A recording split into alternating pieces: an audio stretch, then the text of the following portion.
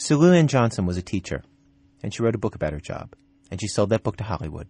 And before long, her book was made into a movie called Dangerous Minds. Now it's also a TV show, also called Dangerous Minds. And now every week, Lou Ann Johnson can turn on the TV and see a teacher with her same name march around and do things she thinks are unethical, inadvisable, and sometimes just plain silly, like holding a school fundraiser in a strip club. Number one, there's no teacher I know who would do such a thing. It's illegal. I think you'd lose your job, and I would hope you would lose your job. But I just objected to that, and I would never do it.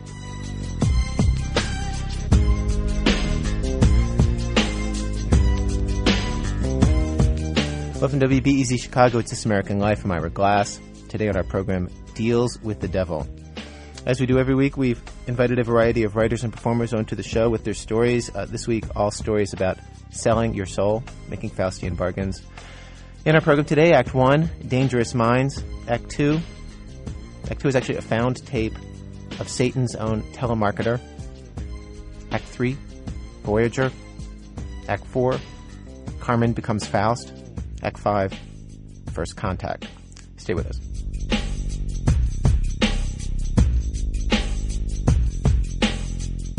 Act 1, Dangerous Minds. First, a word about Lou Ann Johnson's book, the one that they adapted very freely into the movie and the TV show Dangerous Minds. It was called My Posse Don't Do Homework. Lou Ann Johnson taught in the public schools, and she says that contrary to what you may see on the evening news, it was not a war zone. Yeah, that's one of the reasons I wrote that book, is I felt like people were just writing off kids, 13 or 14 years old, saying, well, they're hopeless, they're useless, and there's nothing we can do. All the things I was reading were about how horrible they are, and they have no respect for people, and they don't care, and they're unteachable. And I just don't feel that's true. I think that's really wrong. It's criminal.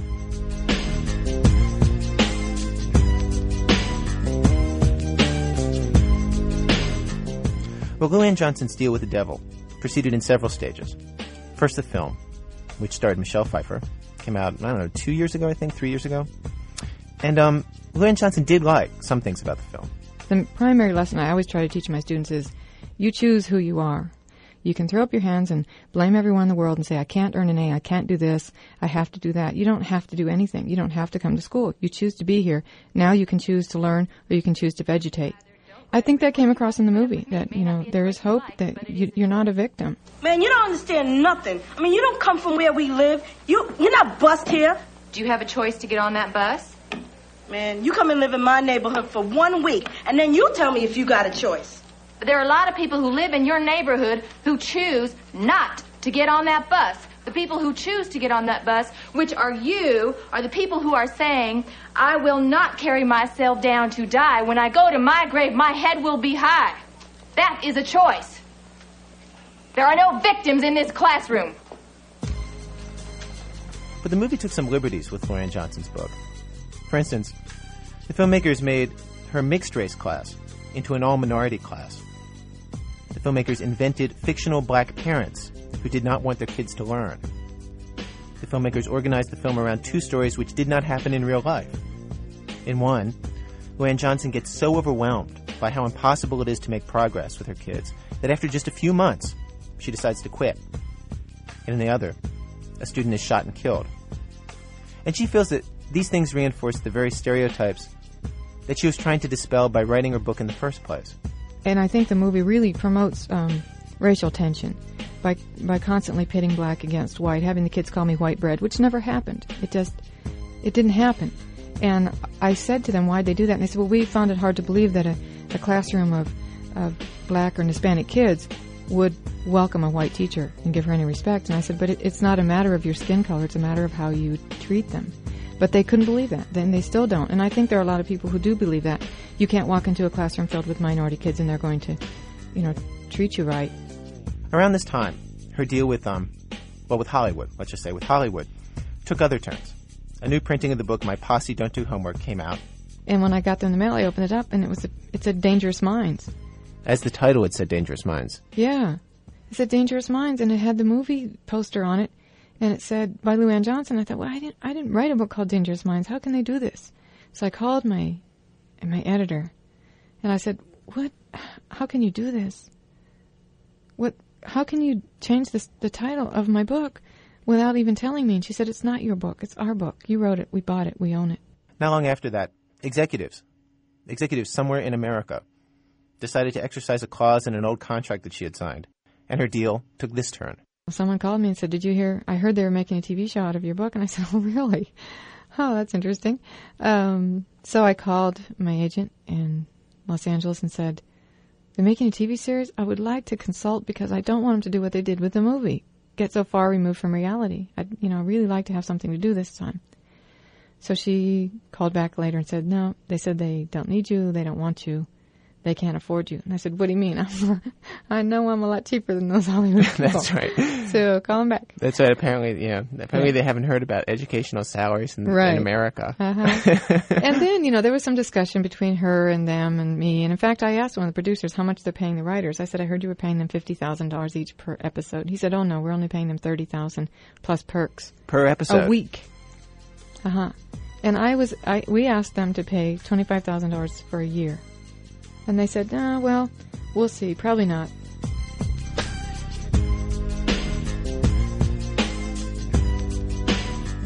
Again, there are things about the TV series that Luann Johnson likes. She likes especially the feisty, in-your-face way that Annie Potts plays her, for example. But she also finds plenty that makes her uncomfortable. Like that episode where the students stage the fundraiser in the strip club. They hold something called a hair war. Oh, what is a hair war? It's kind of like a fashion show, only with hairdo. You trying to tell me that people will come and lay down good money to watch us get our hair curled? Where you been, in a coma? This ain't your everyday walk around here. So I called the producer, Andy Schneider, and I said, Andy, I'm very upset about this. He said, well, what's your problem? And I said, well, where do I start? Would you like, if your 14-year-old or 15-year-old daughter came home from school and you found out her teacher had taken her to a strip club? And he didn't answer that. Luann Johnson, the real one, not the TV one, is trying to raise millions of dollars to start a new school these days. And having herself portrayed on national television this way every week, she feels, is not going to help her credibility. The idea, they did the hair war to raise funds because Miss Johnson had a fight with a school board member who now is taking money away from the program. For a teacher to involve kids in a political fight like that among the adults is inappropriate. And it's, it is not professional behavior. But I wouldn't do such a thing. It's undignified and it's silly. And he said, well, I think it's cute. And I said, well, I'll tell you what, I'm not cute, and my students don't think I am. Modeled by Academy Program's English teacher, Luann Johnson. The last scene of the hair war episode has Luann Johnson on stage in the strip club, modeling a big outrageous hairdo as her students cheer. If Luann Johnson made a deal with the devil, it was a devil whose intentions, anyway, seemed particularly benign and well-meaning. The producers of Dangerous Minds are Andy Schneider and Diane Frolov. Before this project, they produced the offbeat program Northern Exposure for 5 years. They've worked together so closely for so long that they habitually finish each other's sentences.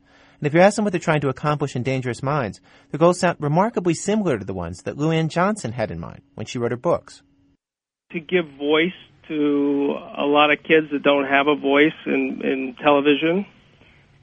We set out, we wanted to make people feel that these kids were their own kids. That's the point of the show.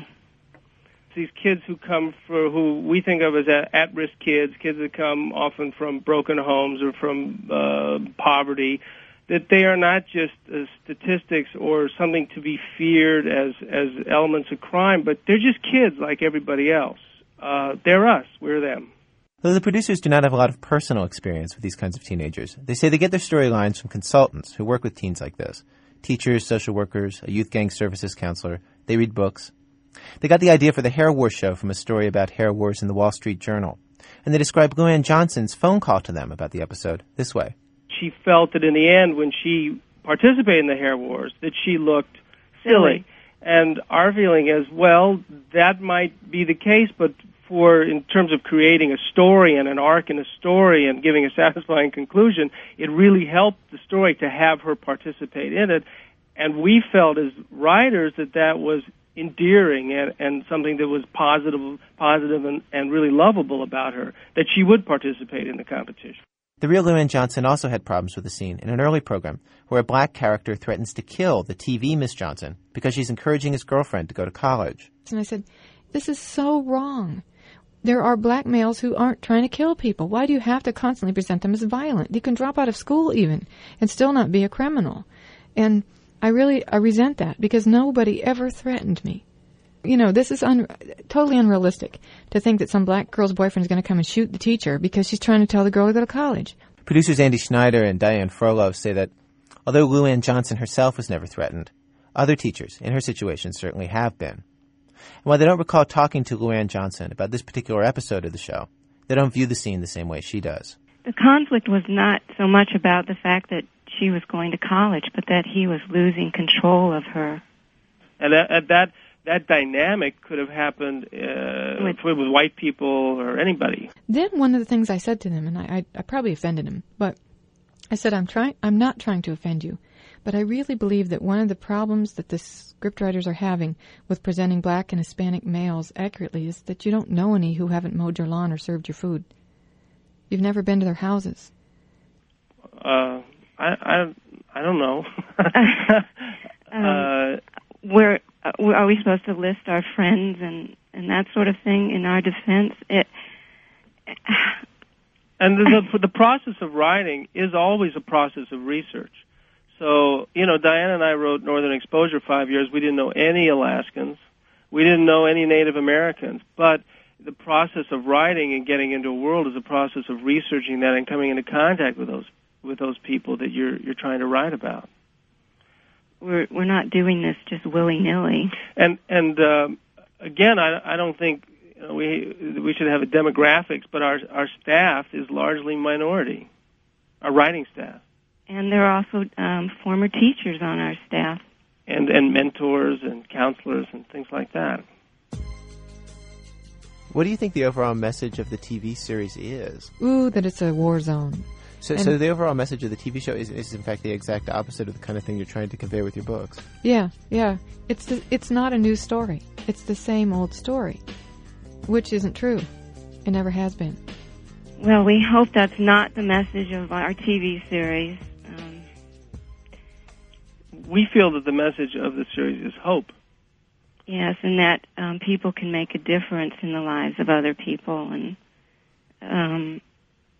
that these are kids, and they're, as we've said before, there are kids, and it's very disappointing to hear that from Lou Ann.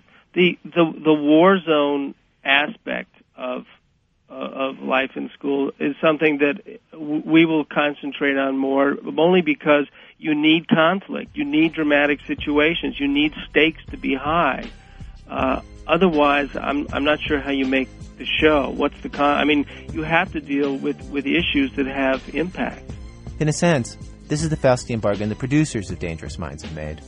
The high school in their show has more war zone moments, more heroic attempts by teachers to save kids, more crises and near crises than any real inner-city high school, because they need 3 stories per episode, and they have to be dramatic.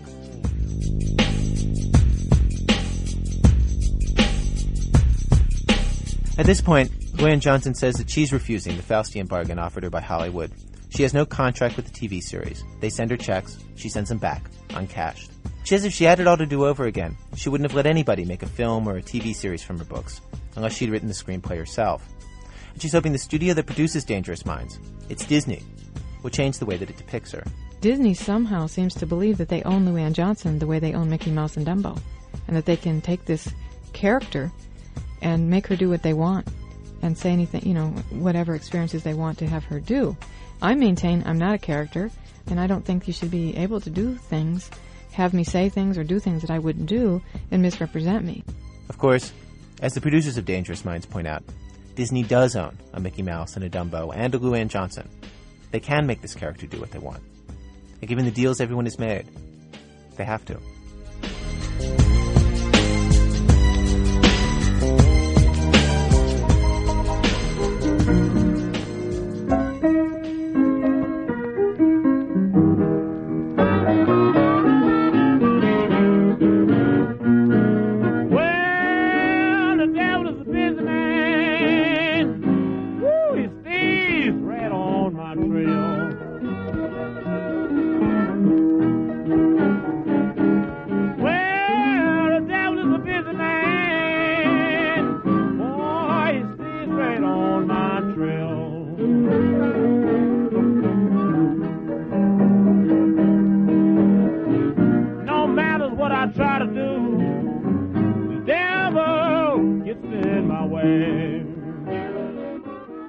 Act 2, The Undiscovered Country.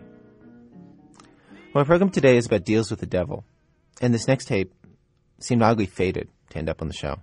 Over the last few months, it's been sent to This American Life, not by one, not by two, but by 3 different radio producers in 3 different parts of the country, none of them knowing that the other ones were sending it. And none of them knew where the tape came from, as best as anybody could reconstruct. This is quite actually a little story.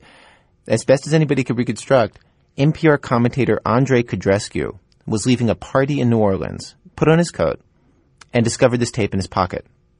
The tape starts with no explanation, in mid-conversation. Here's some excerpts. Alice don't know me that well. She knows you very well. Alice don't know me that well. She says that your mama wants to come back from the dead. My mama's not dead. Well, now, you lying or what? You tell me the truth now. I don't have no reason to lie to you, mister. Well, now, I don't... And especially about my mama. I know. Well, now, here's the thing now. I deal in mysticism. I bring back dead people.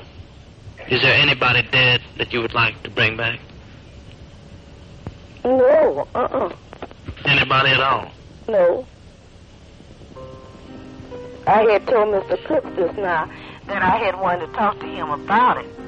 Have you ever seen a spirit? No. You want to? No. What? No. Why?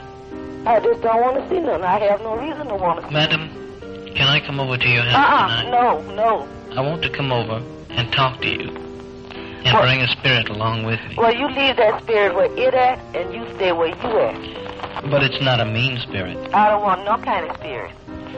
I won't charge you a cent. I don't want to see no spirit. I don't want to be bothered with no spirit. I don't want no spirit around me. I see a spirit, I wouldn't be able to sleep for months. Do you believe in spirits? Nope. I believe, let me tell you, I believe... I'll bring it over and show him to you. I don't want to see you. I'm coming tonight. You ain't coming to my house tonight.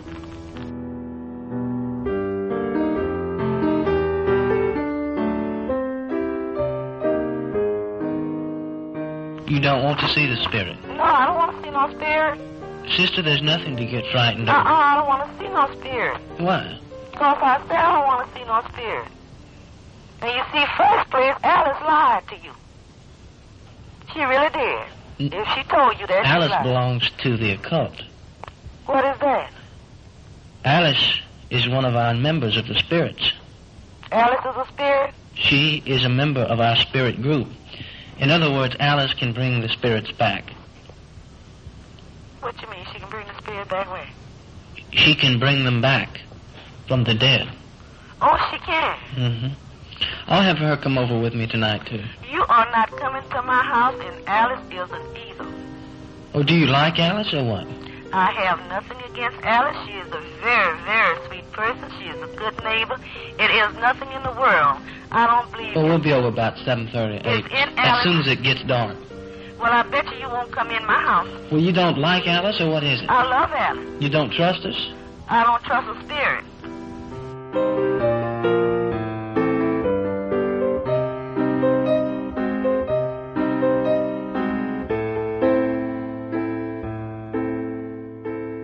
Will you pray with me? When? Now. Pray? Go ahead and pray. Repeat after me. Oh, Lord. Say a prayer with me. I want to put a hex on you. Oh, Lord. Say it with me. Is Alice over there? Tell her to come talk to me. I'll go see if she's home. No. Who's this? What is your name? Give me your name and everything. Tonight the spirit shall come to your house. You ain't getting my name. I am coming over. Well, you insist on coming on somewhere where you're not welcome? I am welcome in your house. You just don't know I am. I bring with me the love of the spirits. They want to contact you. No spirit want to contact me. Why do you say this? Because I'm not afraid of spirits. You are not afraid. You are not afraid. You are not afraid. Don't repeat it the third time. You are not afraid. Why not? Because I ask you not. Are you superstitious about 3? Well, kind of. 3. 3. Yep. 3. Yeah, 3. 13. Say 13. Say 6. I can't say it. Say what? None of it. None of what? What you said. Oh, you mean 13? I guess so. We'll try to say 13. I can't. Can't what? Can't say it.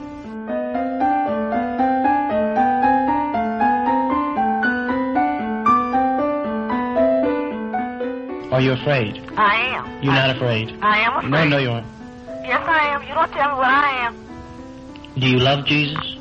I know I love Jesus. Well, then you're not afraid. I know Jesus don't do crazy work like that. I know. God Sister, knows. this is religious worship. I can't We're no have devil that. people. I can't have that. I'm very religious. I'm a preacher. Look, I can't. I'm not going to say that because I don't know you. I don't know what you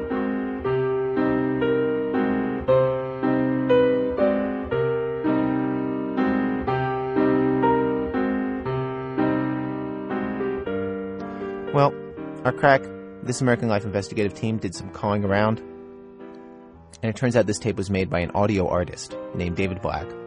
He was living in New Orleans at the time, and would just call people up as this satanic character and mess with them. Hello, brother. Could you speak louder? Yeah, I speak a little loud. Let us pray together. Are you sick? Yeah, I'm sick. What seems to be the problem? I had a stroke about 4 or 5 years ago, and I got high blood. God bless you. God love you. God bless you. God love you. Praise the Lord. Praise the Lord. Repeat after me. Oh, Lord. Oh, Lord. Take my soul. Take my soul. And put me over a barrel. And put me over a barrel. And pull my pants down. And pull my pants down. And slap me. And slap me. With the punishing rod. With the punishing rod. Forgive me of my sins. Forgive me of my sins. Louder, please. Forgive me for my sins. And take me to heaven. And take me to heaven. On a muskrat. On a muskrat.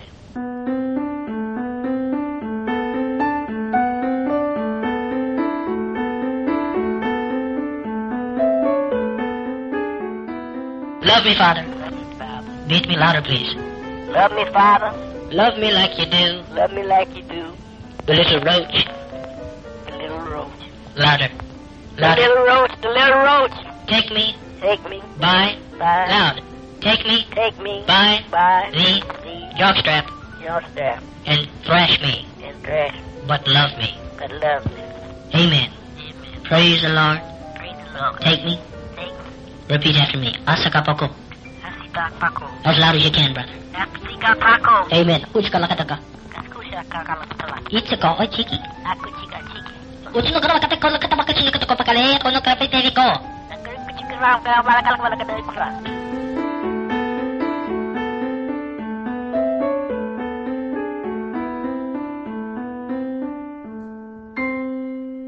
Brother, do you love me? Oh, yeah. Say I love you. I love you. Loud. I love you. Is that as loud as you can talk? I can't talk no loud. Put your mouth close to the receiver and holler it. I love you. 5 times. I love you. I love you. I love you. I love you. I love you. I love you. Thank you, brother. Okay. Oh, Lord. You ain't through yet? Brother, oh, Lord. Oh, Lord. Snap the button. Snap the button. On my underwear. On my underwear. And let my armpit. And let my armpit. Fall upon. Fall upon. The crawfish. The crawfish. On the ground. On the ground. Thank you, Father. What? What?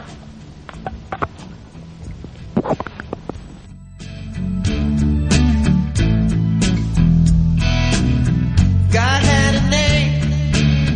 What would it be? And would we call it to its face? If we were faced with him and all his glory, what would you ask if you had just one question?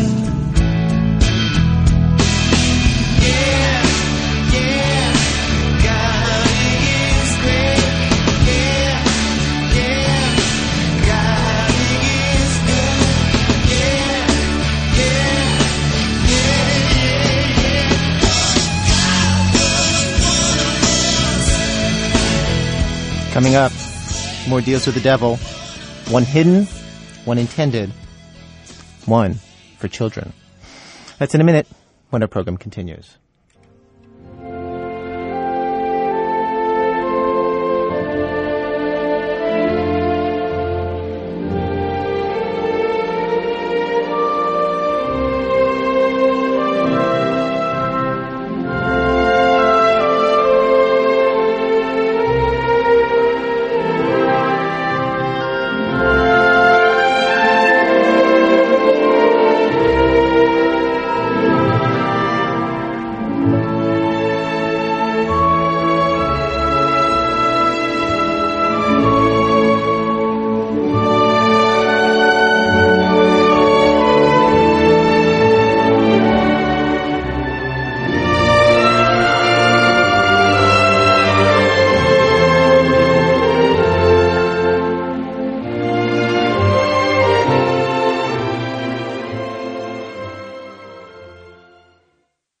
It's This American Life. I'm Ira Glass. Each week on our program, we choose a theme, bring you stories on that theme.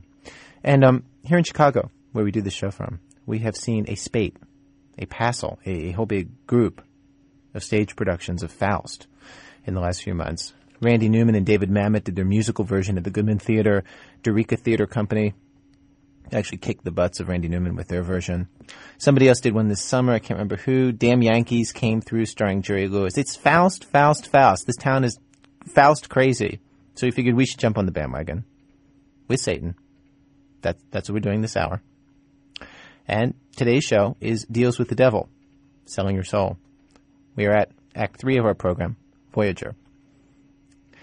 In the opera Faust, when the devil appears for the first time, he says simply, "Here I am. Why are you surprised?" See, that is the way to do it. That is the way to do that. The problem in our daily lives is that when we're offered to deal with the devil, we often do not know that is the choice we're making. This next story is about a bargain like that. This American Life producer, Elise Spiegel, headed home to Baltimore to meet with a friend of hers, Jana Park. Jane and I meet in the courtyard at the Peabody Conservatory of Music, then walk down the street to Louis' Bookstore Cafe. When we were teenagers, Jane and I would go to Louis between orchestra and violin lessons. We'd eat fish sandwiches, talk about music, and gawk at the art boys. Jana is Korean. When Jana was 11, Jana, her mother, her violin teacher, and her aunt all drove 4 hours from the small town where she grew up to Seoul, South Korea's capital. They went to a big hotel, the hotel where all the Korean celebrities and international tourists stayed, and went to the room of violinist Burl Sonosky. She played him the Mendelssohn Violin Concerto. I think the first thing he said was, well, the first thing that my aunt translated to us was, she should come to the States and study with me. Is that possible? Is that possible? Like, would your family allow her to go? Asking my mother this, basically. And my mother, I remember my mother just being like, what do you want?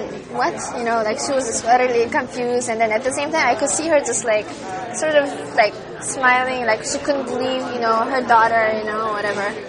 No one in Jana's family really knew what she'd be getting into if she accepted Sonosky's offer to go to America. But it was clear from the beginning that if Jana went, she would go alone. My dad was talking about, maybe we might have to give her up for adoption. And I kind of almost remember feeling like, he's asking me, like, would I be willing to give up my parents and my family for this glamorous life or whatever? And at the time I didn't understand. I was like, how can you ask me this question, I don't want to give up anything.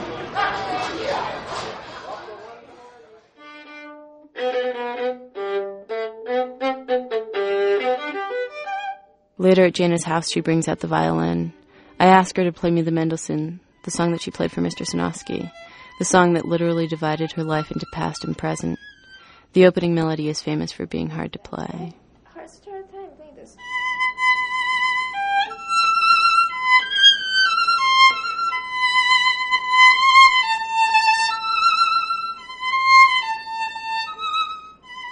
I remember the first time I saw Jana. She was short and chubby and dressed in a red Korean coat. Immediately after coming to America, Jana dropped about 20 pounds. I remember people whispering that she was chubby when she arrived because meals were the only time that Jana's strict Korean mother would allow her to stop practicing. There were other rumors, all part of the Jana mystique, the young Korean prodigy who had sacrificed so much, come alone from Korea to study in Baltimore. Classical music, like ballet or gymnastics, is a discipline with a trenches aesthetic. The greater the sacrifice, the bigger the hero. And at Peabody, a second-rate music school in a second-rate town, Jana's sacrifice and talent were Olympian. We were all awed. No one so young played so well.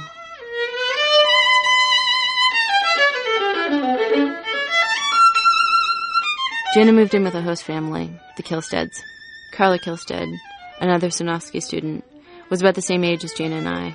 We would all hang out together, play Space Invaders in the Peabody Lounge, and beg money off our moms for the candy machines. Then I remember you being in the car with my mom and me and Carla. Was this like the first time ever that This was the first time ever, and I remember we were driving past the Inner Harbor, and there was a ship. That was my first curse word because, yeah, you and Carla were, trying to teach me. Like, you guys just took me by the hand. Okay, look, see, that's a ship. And I was like, shit. Jana says the first couple of years in America were everything she wanted them to be. Everything was new, everything was interesting. Her life with her host family was good. She did well in competitions, and Sanofsky got his manager to set up some concerts for her in Holland. Then, after 2 years of study at Peabody, Jana went back to Korea for the first time. And when she came back to America, things started to fall apart. Her relationship with her host family deteriorated. I don't know what it was, but I think like around the third year or something like that I was living with them, I really started to feel like my presence there was like a burden to them, and that's when it started getting hurt, because then I realized, oh my gosh, what am I doing? I've been living with a family that's not mine. Basically strangers, what can they possibly, like about this?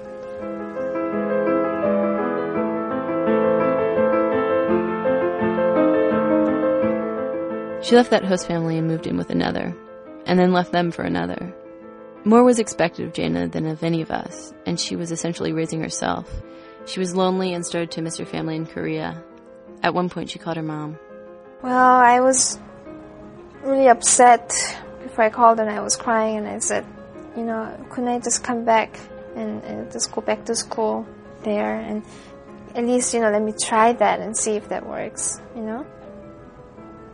And I was really hoping, if not assuming, that my mother would just say, sure, come back,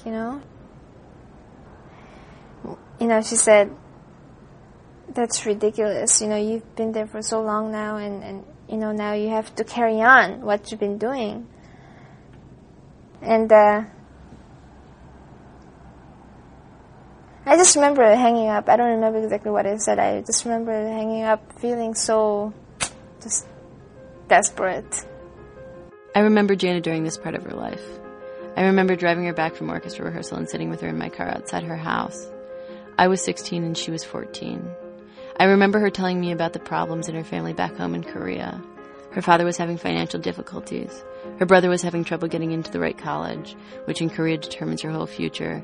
And her sister had had some kind of breakdown and had been put into a mental institution. It was all very draining, and Jana was having a hard time. But what I remember best was that these crises somehow forced Jana to think about her decision to come to America in a new way. Watching her family struggle from a distance somehow brought her face to face with her own distance from them and from her culture. I remember her telling me that she felt she could never go back to Korea, that she had missed too much. I was accused constantly by my family of becoming so Americanized. But then I would look at myself, here, and I would be hanging out with my friends and stuff, and then all of a sudden I look at myself, I just feel like, gosh, but I'm not like them. I'm not one of them, So I really just kind of felt like I didn't belong anywhere. And that's when I slept a lot.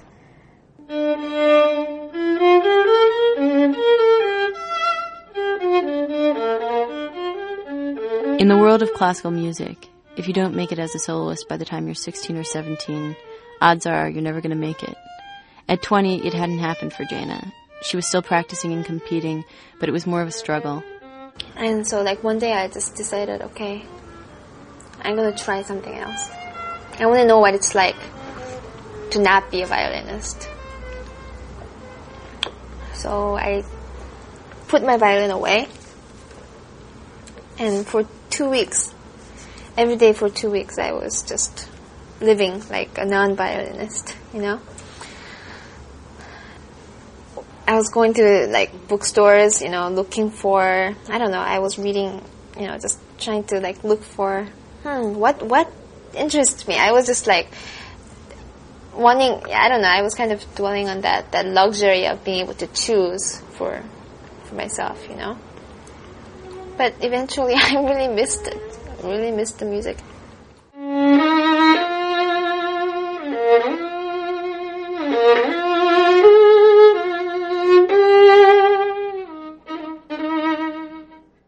Someone recently wrote that the tragedy of Bob Dole is not only that he sold out his principles and sold out everything he ever believed in to become president, this deficit hawk who campaigned on the kind of tax cut he used to ridicule as voodoo economics, but that after he sold out his principles and his soul, he discovered that there were no buyers. Jana's story reminds me of that. She agrees that yes, she made a Faustian bargain. She left her family, left her country, left her home, but she never got the fame and fortune she made all those sacrifices for. And when I talked to her, I somehow expected her to be as conflicted about it as she was when we were in my car at 16. But in fact, she was fine with it. Her feelings have changed and she's outgrown the premise of the bargain. She doesn't particularly want to be a soloist, and she's not driven for fame. With or without violin, Jana clearly prefers life in America to the restricted life she would have had in Korea. And though recently her parents have started talking about coming to the States, moving in with her so that they can be closer, she finds these conversations make her nervous. She doesn't want to give up the independence she's had since she was 11. I don't feel regret. I don't feel regret that he was there and that I gave in to this deal, or I don't know if I should say I gave in, or I really don't regret the fact that he was there that day, listening to me and saying those things, come with me to a new place, to a new world, all that. I don't think that he was wrong. Because I have to say, it was just a very adventurous thing to do. And I really feel like if I had a choice to stay home and to do this, I think every time I would choose to go. Jana's now 23. She's still at Peabody. She gigs with the Lyric Opera Orchestra and Young Concert Artists Orchestra in Baltimore. She has a sponsor, a businessman in North Carolina who heard her perform and now helps her with a monthly check.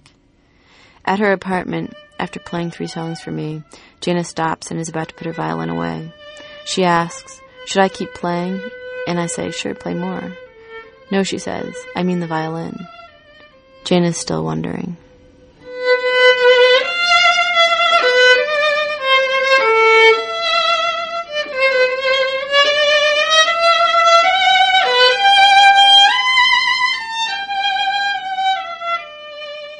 Act 4. Carmen becomes Faust. When I was nearing my 30th birthday, I decided it was about time to get off welfare. Both the children were in school, and old dreams of being a hippie revolutionary scrounging for a pound of bulgur and soybeans in the mountains didn't seem nearly as romantic as it had 5 years before. My husband had run off to the Virgin Islands 2 winters before with a fat Jewish girl who knew somebody down there who had a boat. When this story begins, the story of another deal with the devil, another person coming in from the sticks to the big city. Carmen Delzell is living in a tenant farmer's shack, no phone or radio or clock. Water comes from a pump, is heated on an Ashley wood stove. It's 1978. And to earn her way out of there, Carmen Delzell started to go to auctions and thrift stores out in the country and buy stuff cheap that you could drive into Washington, D.C. and sell for higher prices at the flea markets there. I must have been a sight in those days with my folding tables and clothes racks and raggedy-looking children in Georgetown. I think I was pretty then, but I didn't know it. I wore peasant blouses with no brassiere, and my hair was long and curly and white blonde from the sun. You must realize that in those days, hippie women were really different from straight women. We thought we were practically another race. We believed in all kinds of dogmas and rhetoric. We believed it and we lived it. Not eating meat was one of those. Smoking dope was really important. We believed in karma and revolution and a whole lot of obscure practices, which sounds silly now, but made a whole lot of sense back then. So when a young lawyer or real estate broker or something would come along and hang around too long, I didn't know what to think.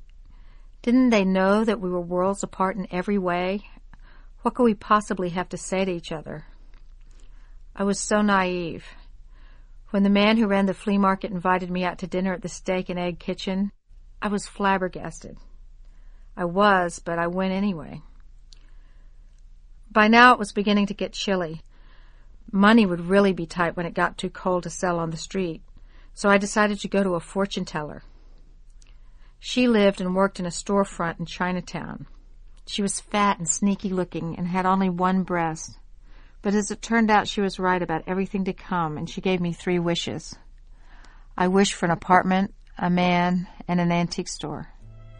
She gave me a strange list of things to buy. They were a bottle of Chinese floor wash, 4 7-day candles, red, white, blue, and green, a box of baños sangrados, which means spirit bath, white flowers, jinx remover powder, and Indian money draw soap. I drove back to the country $20 poorer and kind of depressed that I could have been so vulnerable. That was on a Saturday. On Sunday, I poured the bottle of Chinese floor wash into the bucket of fresh pumped water and scrubbed all the floors in the house with it. This was to clear out evil spirits. Then, when the children went to sleep, I began the ritual of the spirit bath. I placed the candles around the galvanized tin tub that we used for everything, filled it with kettles of hot water, and poured in the first bottle of red liquid from the box I bought. Just before I got in the tub, I arranged the white roses in front of my dead mother's picture. This was to ensure her blessing and ask her to intervene in my behalf. As soon as I got in the water, I got this weird tingly feeling. The shadows from the candles loomed around me like ghosts, and the water looked like blood. I sat there naked and shivering by the wood stove and prayed out loud for God to send me things I associated with red. I asked for sex, adventure, and central heat. I also asked for red cowboy boots and a ruby ring. On Monday morning, I drove to Culpeper and found the cowboy boots for $2 at the Pink Lady shop and the ring and a jar of buttons, which they let me have for 25 cents. That night, the awful man for the flea market drove out to see me and spent the night. I realized my next wishes would have to be more specific. Tuesday evening, I repeated the ritual except the water turned blue. I found it a harder color to match with things I needed, so I just asked for general good fortune. Nothing special happened Wednesday, but nothing went wrong either.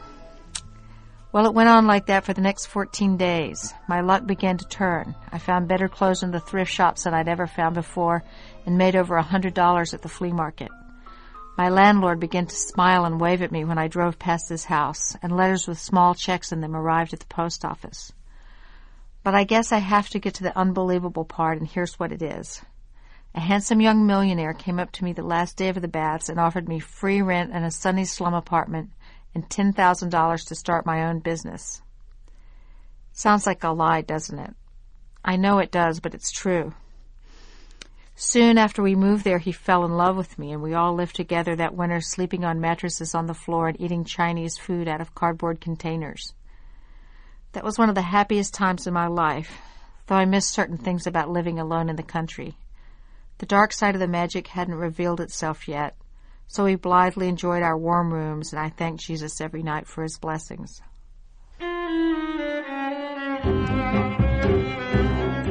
I've heard that we punish ourselves better and more profoundly than any spirits or gods we can imagine. I hope that's true. I hope that's true because I still feel guilty.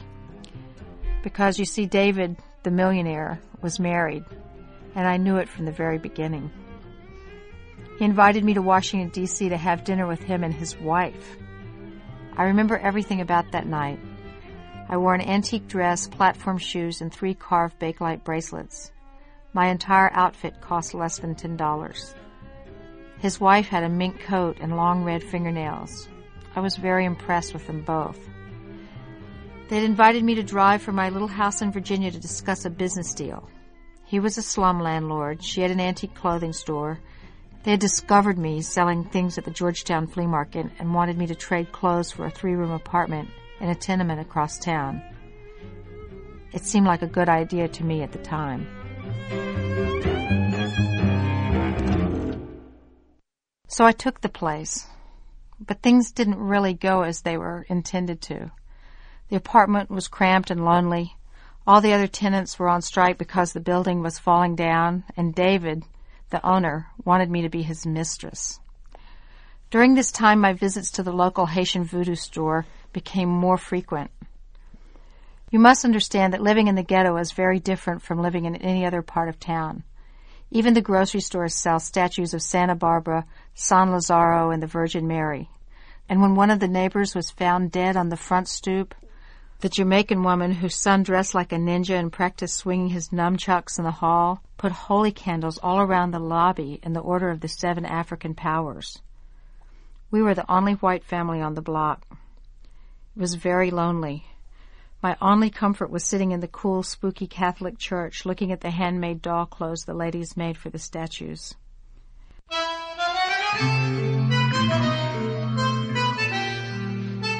And then, one full moon, I put on my black velvet dress, pinned with a rhinestone dagger, wrapped a small box of jinx remover powder in a white handkerchief, and walked across town to the house where David and his wife lived.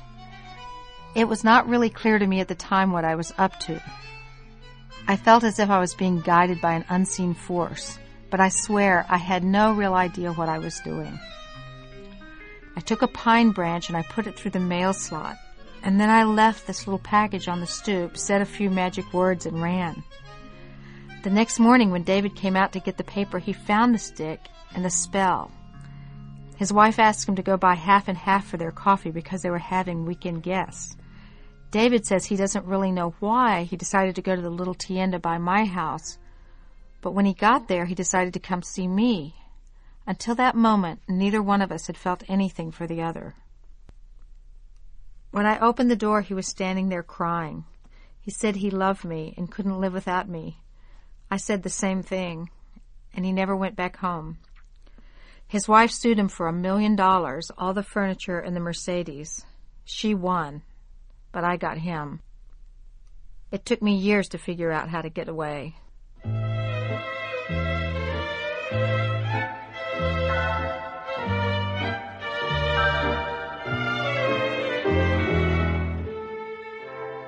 It's true that I loved him for a while, or at least I thought I did. But looking back on it, I realized I'd been alone so long that I would have probably thought I was in love with anybody who took care of me. I remember when he bought me this Diana Ross song, I Know I'll Never Love This Way Again. I'd play that before he came over and dance around the house and try to get in the mood.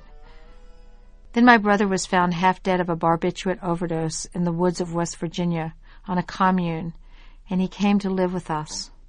4 people in a 3-room apartment. One thing led to another, and David took us all under his wing. Michael tried to kill himself 2 more times. Christmas came and went. David gave me $40 a week and took me out to dinner, which sometimes cost 3 times that. I felt like I was El Salvador and David was America. I used to scream and cry and beg him to let me go. One of the neighbors put it into words very well when he carved "Landlord's Horror" on my front door. I refused to let David have it painted over. It was true. There are only 2 kinds of frenzy that take all my reason away. One is the frenzy of love. One is the frenzy of needing money. It got to the point where I was in a constant frenzy. I needed a lawyer and a psychiatrist. My crippled brother moved across the street to another hot slum apartment and lived with a black woman named May. They fought over money, other men, his leaving his clothes on the floor for her to pick up, etc. She was very beautiful, like Diana Ross, but she stayed drunk on straight gin and watched soap operas all day. David gave him $200 a week to live on. It was part of our understanding, even though we never discussed it. I knew that my staying with him kept my brother from another suicide attempt. The money gave us all a false sense of security, but the thought of it being taken away haunted us constantly. I was 30 years old. The children were 8 and 4. My brother was 24, and David was 33 and already a millionaire. Then one hot night in June, I began to break all the windows in the apartment with my bare hands. I began to scream out the window that this is what happened to a woman when she had to sell her body to pay the rent. David tried to hold me down and cover my mouth, but I broke away and ran down 3 flights of stairs screaming. When I got out on the cement steps, he and his brother caught me again. But before they realized what was happening, I ripped my dress in 2 and stood there naked and yelling, "Take it, take it! This is all you want! This is what you pay for, my body, not me, just this body!" His brother slapped me in the face and they dragged me naked up the cement stairs, scraping the skin off my back. I don't remember too much after that, but nothing really changed. We went on living there. My brother went on living across the street. 2 years later, he finally did kill himself by jumping out the window. I kept his remains in the kitchen cabinet for a long time.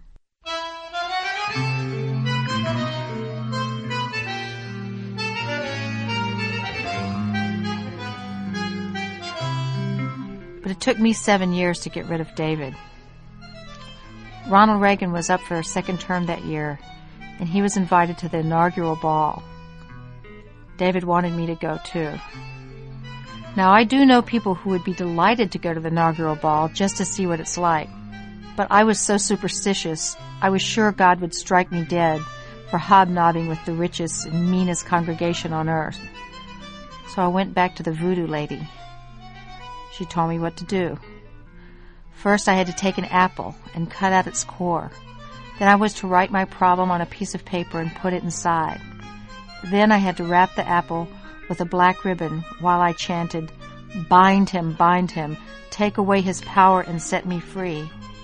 And then, on the first night of the new moon, I buried the apple in the nuns' graveyard behind the Sacred Heart Church. The next day, the children and I drove to Cincinnati, where an all-Hell's Angel friend of mine ran a tattoo parlor. I got him to put a big red heart and dagger up high on my bicep. I knew no good Republican man would ever want to be seen with me again. And you know what? He didn't. The truth is that like any other third world country that tries to cut itself off from America too quickly, our economy has never recovered. And that's why tonight by the full moon I have returned to the bar where we first made our fateful bargain to beg him for enough money to pay the rent. They say that once you start messing with the occult, you're forever in its debt. Carmen Delzell lives in Buda, Texas. She just opened a vintage clothing store called Lucky Day. I sold my soul, sold it to the devil, and my heart had turned to stone. I sold my soul, sold it to the devil, and he won't let me alone. I knew that. I'm hateful and I'm evil. I carry a gallon gun. I drink carbolic acid. Be darned if I will run. But I had sold it, sold it to the devil, and my heart had turned to stone. I sold my soul, sold it to the devil. Act 5, First Contact. You know, there's been so many retellings of the Faust story. Marlowe, Goethe, Sayers, Thomas Mann. There are various versions of the opera Faust. But only one person, as far as we can determine, and only one person has attempted to tell the story of the devil coming to earth to steal someone's soul as a children's story. That person is Daniel Pinkwater, and he has agreed to read his book, Devil in the Drain, to end our program today. I knew that the devil lived inside our plumbing. I could hear him making noises, especially down the drain of the kitchen sink. Sometimes I would look into the drain pipe with a flashlight and try to see him. Finally, I caught a glimpse of something down there. "Hey," I said, "are you the devil?" "What if I am?" a voice from down the drain answered. "I just want to know, that's all," I said. "I don't have to tell you anything," the voice said. "Come up here so I can see you," I said. "Oh, no, you'll turn on the water as soon as I get there and get me all wet." "No, I won't, honestly." "Well, that's what I would do." "You are the devil, aren't you?" "Yes." "I'd really like to have a look at you. If I absolutely promise not to turn on the water, will you come up so I can see you?" "Why do you want to see me?" "I just do. Come on up. I won't hurt you. Besides, there are those little bar things across the drain. I couldn't get at you if I wanted to." "I'm not afraid of you. I'm the devil." "Then come up and let me see." "All right, but if you turn on the water, I'll do some pretty bad things to you." "You're really suspicious," I said. "You would be too if you were me," the devil said. His voice sounded closer. "Are you coming up?" I asked down the drain. "Yes, I'm coming," the devil said, "and don't say it's my fault if you get scared to death." "I'm not scared," I said. "Well, you should be." I could see the devil climbing up the drain. He was pretty small. He wasn't any bigger than the goldfish I had lost down that drain once when I was changing the water in the fishbowl. The devil got up to the little crossed bars. He had a face that reminded me of the fish, and he was almost the same color. "Well, here I am," the devil said. "You're terrified, right?" "Do you remember when I lost my fish down this drain?" I asked. "Sure I do," the devil said. "You murdered him." I did not. It was an accident. Sure it was, the devil said. Poor fish, he probably trusted you. The water overflowed and he got sloshed out of the bowl and down the drain, I said. I don't think he was smart enough to trust me or not trust me. Fish are dumb. That's right, the devil said. Tell yourself that. I heard him crying for help. You didn't even care. I did care, I said, but I didn't kill him on purpose. But you admit you killed him. Is that what you do, I asked. What? Try to make people feel bad about things they can't help? It's one of the things I do, the devil said. Now, admit it. You feel pretty horrible about killing that fish, right? I didn't kill him, I said. And to tell the truth, I don't feel that bad about it. I'm sorry it happened, but it wasn't my fault. I'm getting bored talking about your stupid fish, the devil said. How come you haven't mentioned how frightening I am, and at the same time, sort of fascinating? You look a little like a fish, I said. How come you live in the plumbing? Again with the fish, the devil said. I live in the plumbing because I can do whatever I please. How come you're so small? I'm as big as I need to be, the devil said. Now how about you getting me a pretzel? Do you have any of those skinny, salty ones? I got the devil a pretzel. I pushed it down the drain. He ate it. That was lousy, he said. I know you only got it from me because you're so frightened of me. Look, I said, I got you the pretzel because you asked for it. You want another pretzel? I'll get you another pretzel. I happen to be a good-natured kid, and I am not in the least afraid of you. Yes, I do, the devil said. Do what? Yes, I do want another pretzel. I'll get it. Ha! The kid's terrified, the devil said to himself. I heard him say it. That does it, I said. I turned on both taps, hot and cold. Hey, no fair, the devil shouted. Too bad, I said. I heard the devil shouting and gurgling a long way down the drain pipe. He was really mad. That was a rotten trick, he shouted. You ought to be ashamed. I'm not, I said. Daniel Pinkwright's book Devil in the Drain has been banned by children's libraries all over America. Really? The devil went down to Newport town. He brought his red surfboard to race against the Lord. It was totally rocking. Well, the program was produced today by Nancy Updike, Elise Spiegel, Peter Clowney, and myself. Contributing editors Paul Tuff, Jack Hitton, Margie Rockland. Special thanks today to Steve Cushing and KUT in Austin. If you'd like a copy of our program, call us at 312-832-3380 here in Chicago at WBEZ. Our email address, radio@well.com. Funding for This American Life has been provided by the Corporation for Public Broadcasting, the John D. and Catherine T. MacArthur Foundation, the Elizabeth F. Cheney Foundation, and the listeners of WBEZ Chicago. I'm Ira Glass. Back next week with more stories of This American Life.